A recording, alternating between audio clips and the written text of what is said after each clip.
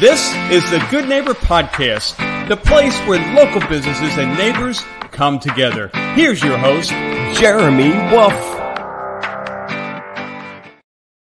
Hello, everyone, and welcome to the Good Neighbor Podcast. I'm your host, Jeremy Wolf. Today, I'm joined by Ron Osborne with Sperry CGA RJ Realty. Hope I got that right. You did? All right, very good. Batting 100 so far, so good to go there. So, Ron, thanks for coming on the show, man. Look forward to it. I always like to, shall we say, get involved with local communities. Yeah, and you are a good neighbor. You live over in Embassy in Cooper City, so it's always nice to have a local resident join me on the stage. So I'm excited to get into this, to learn a little bit more about what you guys do over at Sperry CGA. So why don't we start there? Please share with us a little bit about your business, and then we shall go from there.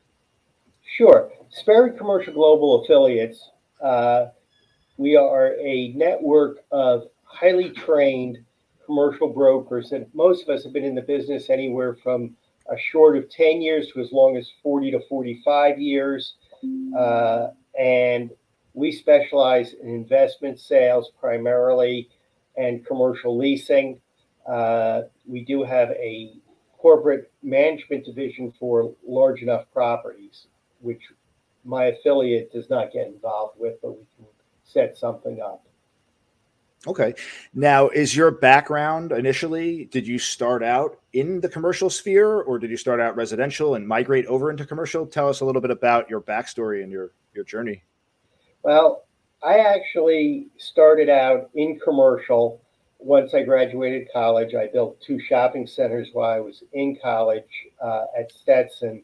Oh, back up a second. You built 2 shopping centers while you were in college? Yes, I had financial backers. We built little strip centers. And in those days, it was easy to build strip centers. I think my plans were no more than about 15 pages. Today, the plans would be more like 250 or more just for your engineering plans. And that's when I got out of the business. I got involved because one of my best friends father was a commercial mortgage broker. I liked the industry, and I've been a commercial broker ever since I graduated in 1979 from Stetson. So I've been licensed since 78, and I've been with multiple national companies over the last 45 years. I was with Marcus Millichap for 10 years. Collier, South Florida, and Avison Young are the most recent 3. Before I left them about 6 years ago, formed RJ Realty, and then I acquired the Sperry Commercial Global Affiliates affiliation a little over 3 years ago. Nice. So that's pretty impressive, though, building two strip malls or shopping centers while you're in college. Most of us, I can only speak for myself, but I think a lot of kids that go to college end up situated at the bar more often than not. And I didn't say I didn't sit at the bar. Oh man! So most people out there have a general, or familiar with residential realtors. You know, they're often a dime a dozen. Can you speak to some of the differences, aside from obviously the fact that you're dealing with commercial buildings and things like that, as opposed to residential homes, some of the differences between these two spaces in the industry? Absolutely. Residential agents primarily can list a house and, they market it through the MLS, or they'll have a buyer and they will take them around, and then they might recommend either a title company or an attorney and an inspection company, and they figure their job is done. Okay. In commercial, at least in my experience with the better agents, which I've been fortunate enough to work with all my life, the job just begins when you take the listing for the owner. we go through all their financials for the properties. We look up sales comps, rent comps, make sure that their leases are up to date. We put together rent rolls, go through the financials, make recommendations when we are evaluating the property. We always try and adjust on any projections for real estate taxes, which is easy to do because of Marty Keir's website. However, the only big issue these days, which is the big question mark, is property insurance, because you have no idea what it's going to be. 3 years ago, you could assume it was going to be pretty close to what the seller was had. Yeah, premiums are crazy right now, man. Like right, doubled in the last few years. So tripled, and there's a misconception of why, and everybody assumes it's all the windstorm. It's not. It's part of it. But the bigger issue is interest rates. 24 months ago, interest rates were virtually zero. The reinsurers were getting, a 3 to 4%, maybe a 5% return on their money. Well, they still want that same return on their money, so they have a choice. They can look for a 15 to 16% interest rate, because interest rates are at 8.5 plus on prime. So you add 4 to 5 to that. That's how they figure that. Plus, of course, the other things everybody thinks cause windstorm and insurance to go up. Because if they wanted a 5% return, they could just throw their money in treasury bills. It's a misconception, and it's unfortunate. A lot of smaller, like I deal in the $1 to $10 million range primarily. I've done larger deals throughout my career. But if it is a cash buyer, a lot of times I recommend to go without windstorm, because you're going to get very little from it when you're done, the way they figure the valuation on the roof on a commercial building.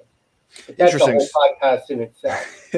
So I can't speak to insurance premiums on the commercial side, but I was under the impression, at least several insurance folks had told me, at least on the residential side, that one of the driving factors for large increases in premiums, at least in Florida, were due to a lot of insurance claims and things like that. That's part of it. But that's part of the equation? Oh, yeah. I'm not saying it's not part of it. I'm saying it's not the major part. That's what they tell everybody, because that's easy to explain. The reinsurers are the big issue. But like I said, that's a separate podcast. And I'll be glad if anybody is listening, I can sit with them and put them in touch with several of the larger insurance companies, at least for the commercial end, and they'll tell them the same thing if they're telling them the truth. Yeah.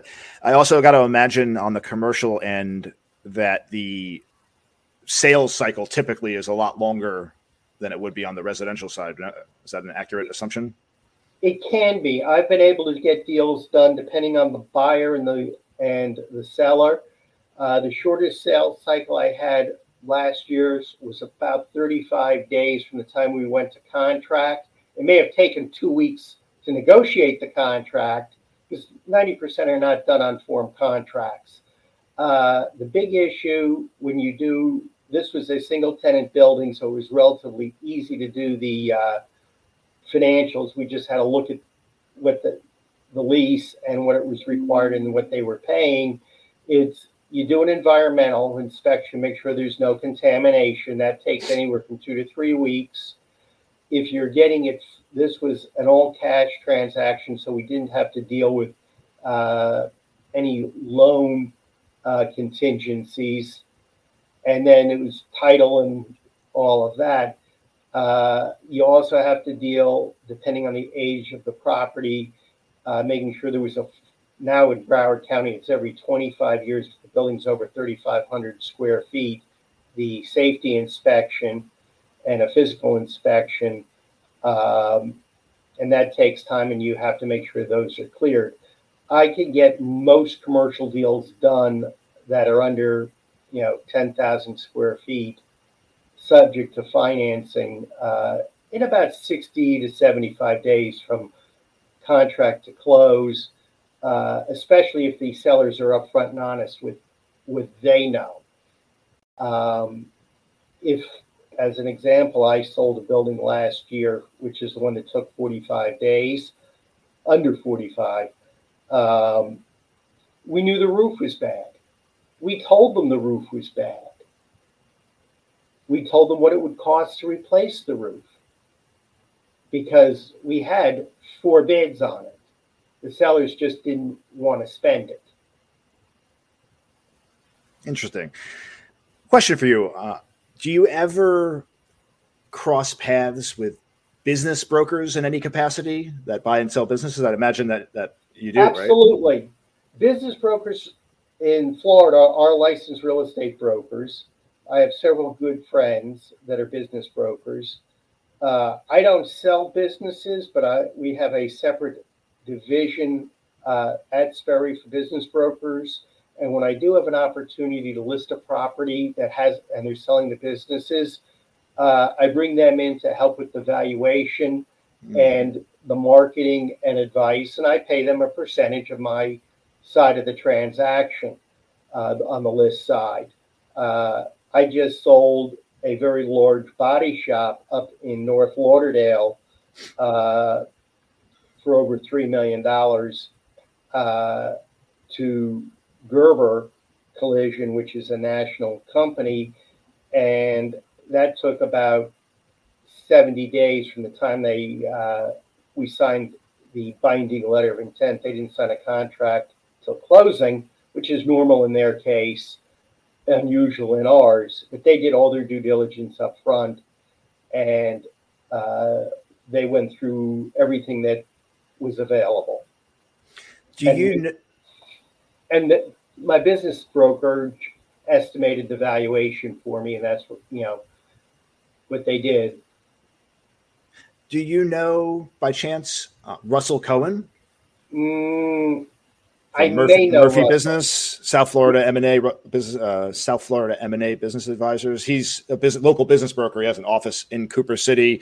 He's done a lot of deals locally in the area. He actually has a podcast himself. So I don't believe I know Russell. Like I said, I don't primarily deal in business brokerage. Okay. And this deal was done off market because with the rising interest rates, the seller wanted a buyer that, how can I put it, didn't need to borrow money. Must be nice. Well, Gerber's an international company owned by Boyd. Yeah. Out of Canada. We could have gotten them several hundreds of $1,000s more initially, but we had no guarantee of closing if they could get a loan. Today, and most businesses go by SBA financing, and that's very expensive right now, like in the tens. In the tens, huh? Yeah, that's pretty pricey. Well, I'll have to connect you, link you up maybe with Russell Cohen. Who knows? Maybe you guys could benefit from each other's services at some point in the future. Let's shift for a second. Ron, why don't you talk a little bit about your family, what you like to do for fun when you're not working? Well, the old saying in real estate is you're always working. But we moved here, I'm going to say 27 years ago. I grew up in West Broward. My wife, after we both moved down from New York at different times, was a Miami Beach girl. But we moved here when after our son was born. They're both graduates of the Cooper City school system.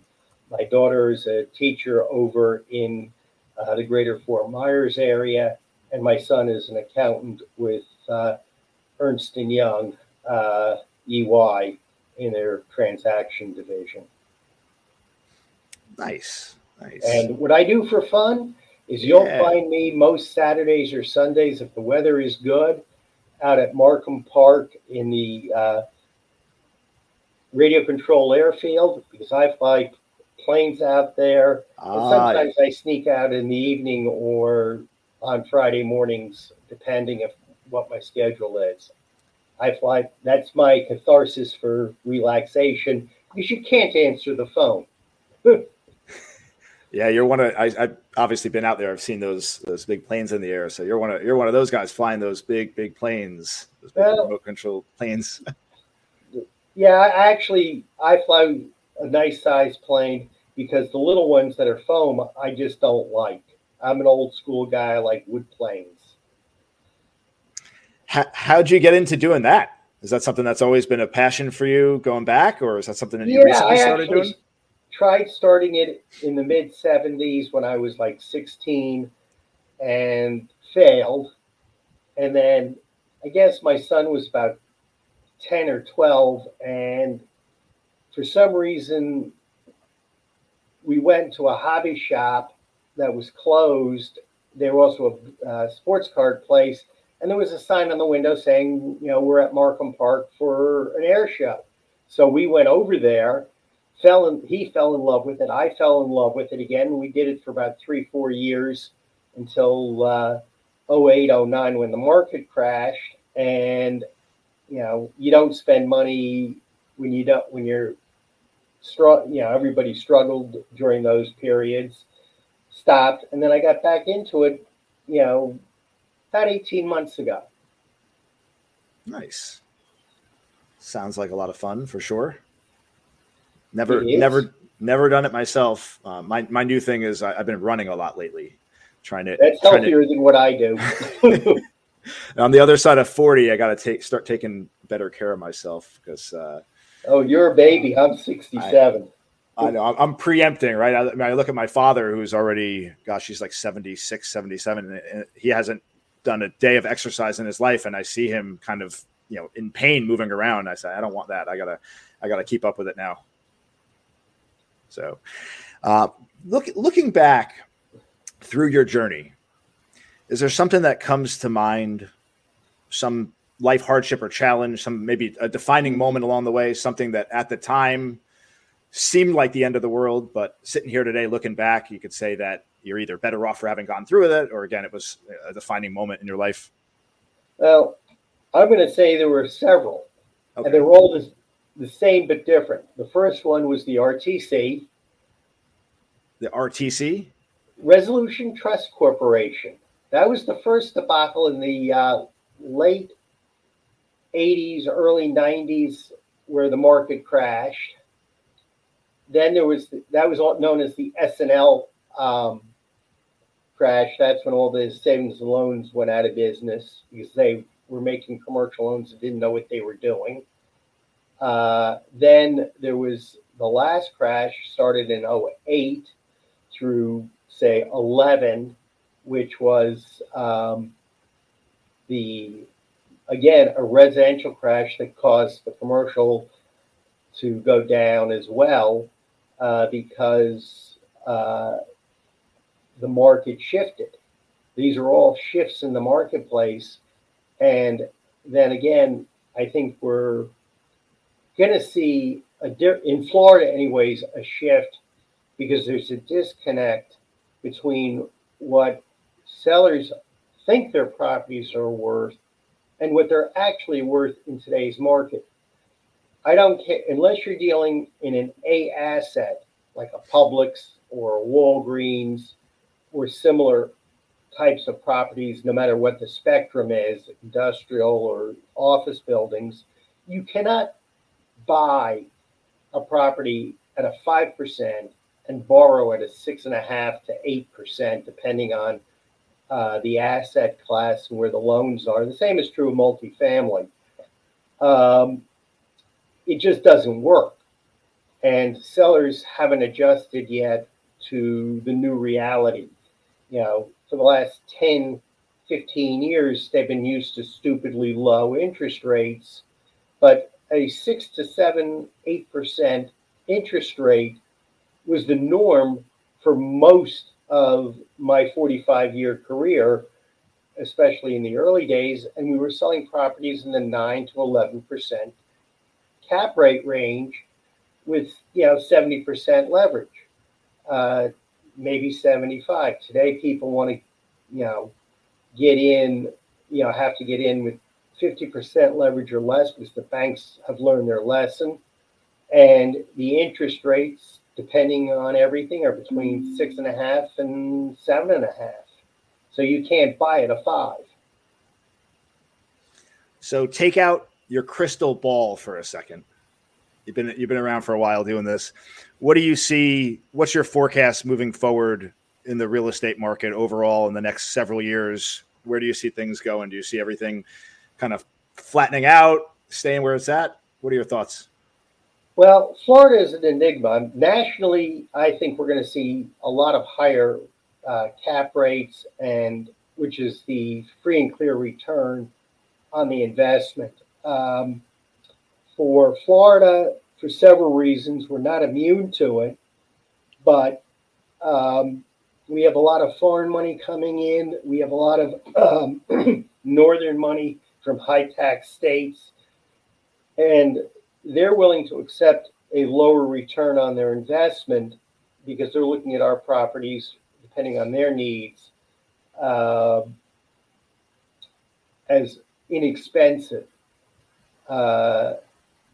But I think what we're going to see is an adjustment more than a crash and a leveling out, where the buyer's going to have to get a 1.5%, maybe 2% spread on the return from the loan. But it's going to take 12 to 18 months to get there. And it could even take longer. It also depends on what the Fed does with interest rates. It's like, right now, the average person can't afford to go buy a new car or a used car because they're so expensive. Yeah. So many different factors that go into this, and it's hard to make predictions, but I appreciate you sharing. So, Ron, why don't, in closing, please share with our listeners how they could learn more, maybe your website, your contact information. Let us know how we could reach you. Sure. My website is rj-realty.com. That's rj-realty.com. My phone number is 954-907-0134 on my cell, and my office is 954-381-0412. And you're not going to get a secretary. You're going to get me 99% of the time. For better or worse, we'll be getting you on the phone when we call. Good deal, right, man. So, Ron, we will, of course, link in the description below to all of your contact information. Thank you so much for joining us today. It was nice getting to know you and learn a little bit about your business, and again, getting to know another neighbor. So thanks for coming on, brother. Sure. I just want to make one more quick comment. Even if you're not ready to sell and you're not sure what you should be doing with your commercial or investment property, give me a call. If you've got a loan coming due in the next 12 to 18 months, you better be looking at your options today, because you're not going to get the same interest rate and terms that you had. And the bank's going to value it for less than you think they will. All right. Very, very good. Ron, again, pleasure meeting you. Thanks, as always, to our listeners for tuning in to learn more about our great community and the businesses that serve us. And we will look forward to seeing you all next time, the next episode of the Good Neighbor Podcast. Yeah, my pleasure. Take care. Have a great day. Bye-bye. Bye. Thanks for listening to the Good Neighbor Podcast, Cooper City. To nominate your favorite local business to be featured on the show, go to gnpcoopercity.com. That's gnpcoopercity.com, or call 954-231-3170.